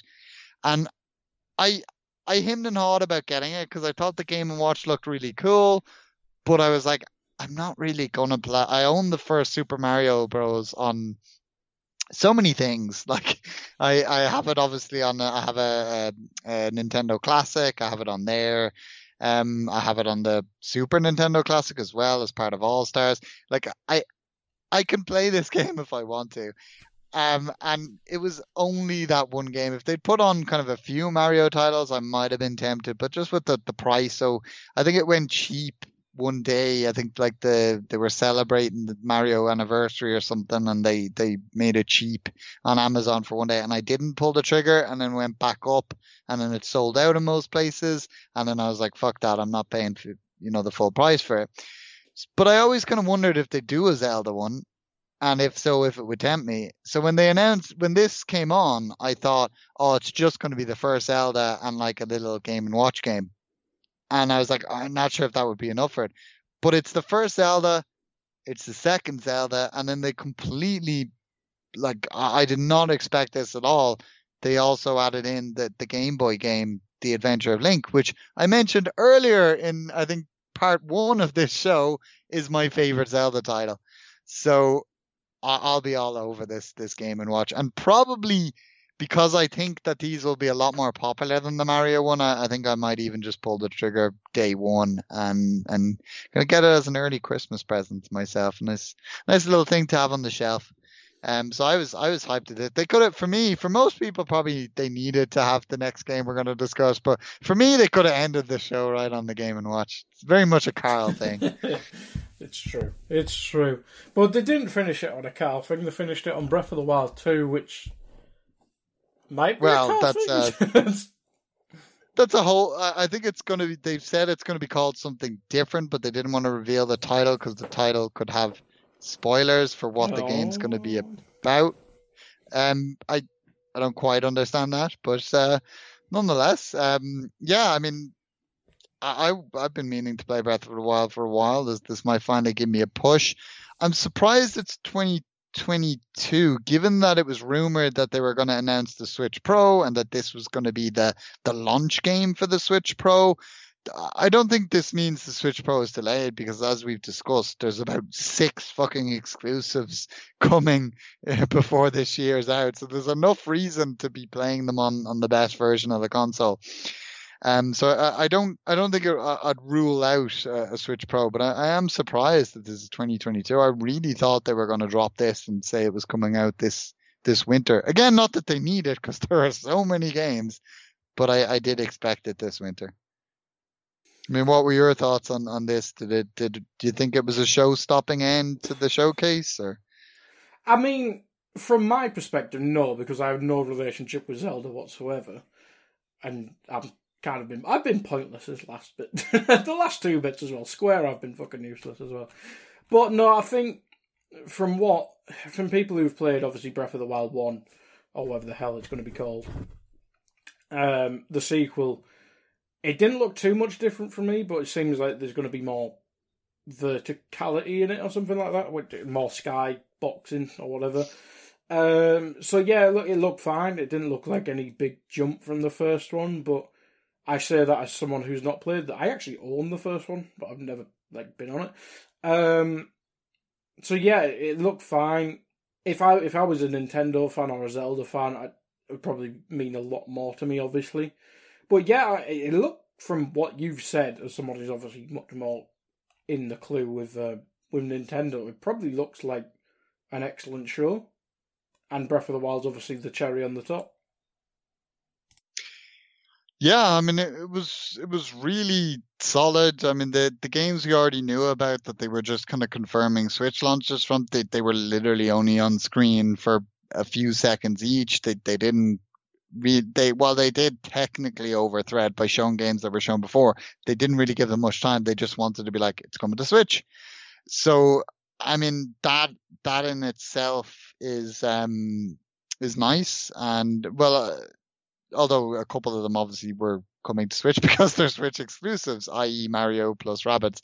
But nonetheless, they really just focused, the focus was placed on their exclusives that we didn't know about yet. And there's, as we said, there's so many of them. So it really, as always, I mean, some people will point out and say, oh, the Switch doesn't have all these kind of third-party games that you can get on Xbox and PlayStation. And while that's true, they don't need them because they have so many. You know, when you see a Nintendo exclusive, you can be like 90% sure it's going to be a great game. And then on top of that, then they just offer a great home for indies and RPGs, which for me personally, you know, is what I'm all about. So, I mean, I thought it was a great showing, and it's difficult for me to decide who won E3, as people say, because I thought both Nintendo and Xbox really did a lot. They approached it differently. As we said, Nintendo is very much, this is what we've got coming this year. Xbox is really like, this is why you should get an Xbox and be ready for the future. It's a different approach, but nonetheless, I thought they both impressed. I mean, what did you think of Nintendo?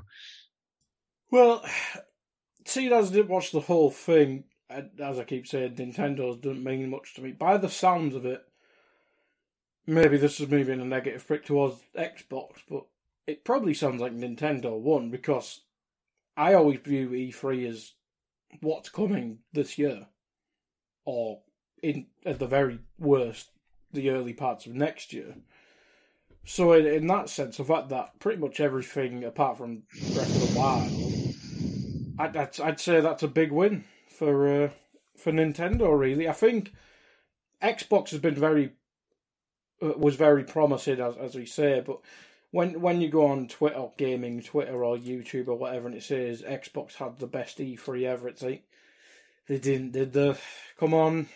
We've seen Sony used to be the masters of it. It wasn't to that level. But for Nintendo fans, it seems like an overwhelmingly great show for the now and the future.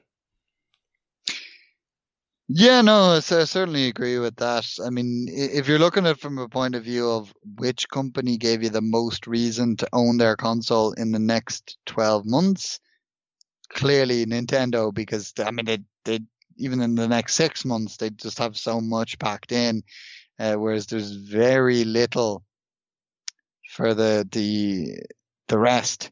So with that in mind, I suppose, and you know, when you look at it from that aspect, you probably have to give the edge to Nintendo. But as I said, nonetheless, they were certainly both entertaining showcases, and there wasn't really any time to look away from the screen and think, oh, I'm bored, I don't want to, this guy's talking too much about his game, or whatever the case, you know. I think they were both well presented, which is good to see. I mean, speaking of the platform holders, I mean, do you think Sony missed a trick by not being at E3 again, by not putting on some sort of state of play or something this week?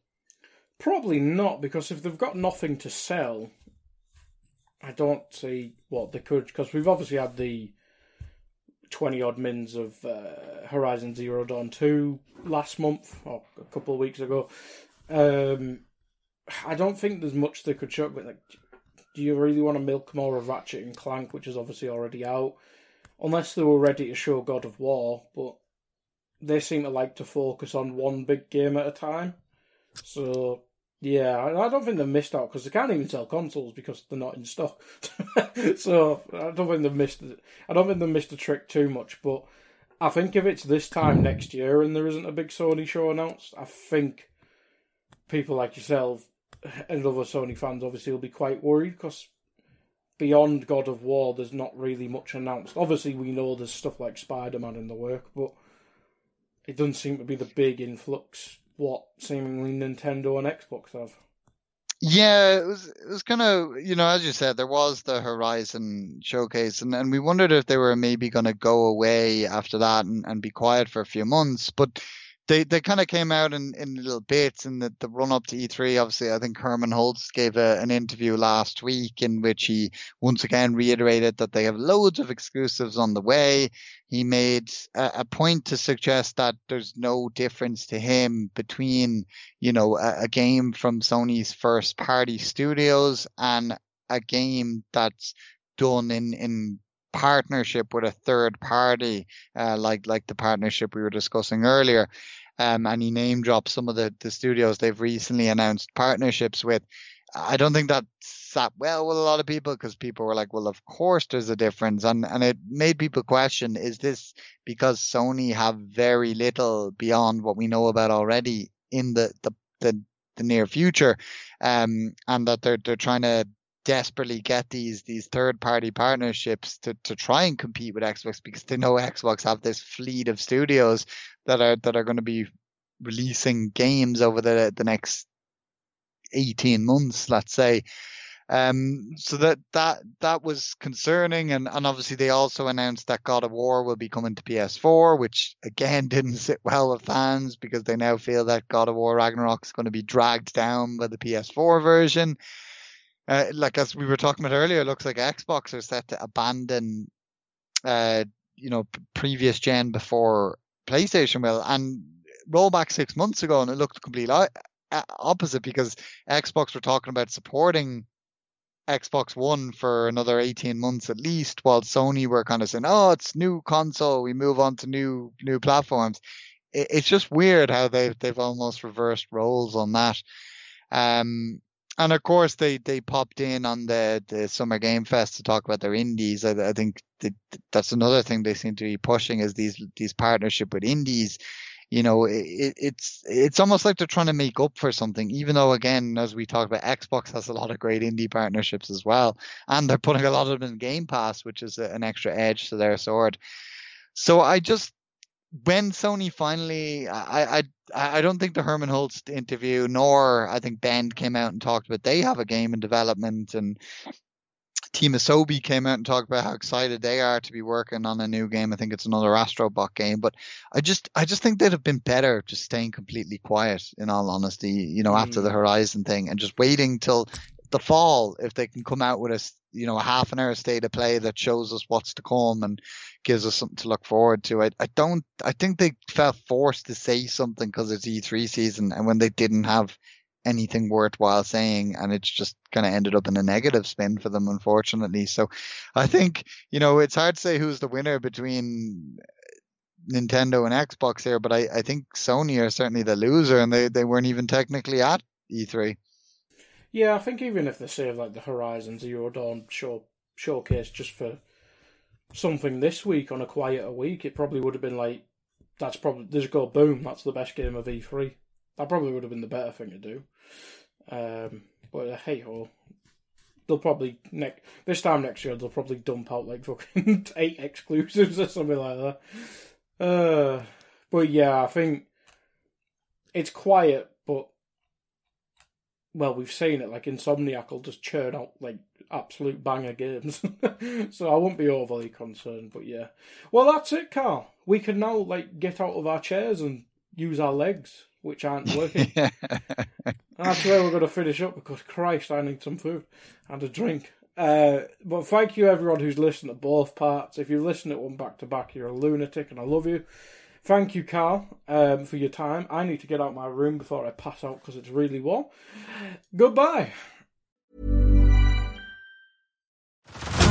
Head over to Hulu this March, where our new shows and movies will keep you streaming all month long. Catch the acclaimed movie All of Us Strangers, starring Paul Mescal and Andrew Scott. Stream the new Hulu original limited series We Were the Lucky Ones with Joey King and Logan Lerman. And don't forget about Grey's Anatomy. Every Grey's episode ever is now streaming on Hulu. So, what are you waiting for? Go stream something new on Hulu. Join us today during the Jeep Celebration event. Right now, get 20% below MSRP for an average of $15,178 under MSRP on the purchase of a 2023 Jeep Grand Cherokee Overland 4xE or Summit 4xE. Not compatible with lease offers or with any other consumer incentive offers. $15,178 average based on 20% below average MSRP from all 2023 Grand Cherokee Overland 4xE and Summit 4xE models in dealer stock. Residency restrictions apply. Take retail delivery from dealer stock by 4/1. Jeep is a registered trademark. Before Shopify, were you wondering, where are my sales at? Now you're selling with Shopify, the global commerce platform supercharging your selling. You have no problem selling online, in person, on social media, and beyond. Gary, easy on the cha-ching. Oh, sorry, but my Shopify sales are through the roof. Start selling with Shopify today and discover how millions of businesses around the world use Shopify to ignite their selling. Sign up for a $1 per month trial period at shopify.com/listen. Shopify.com/listen.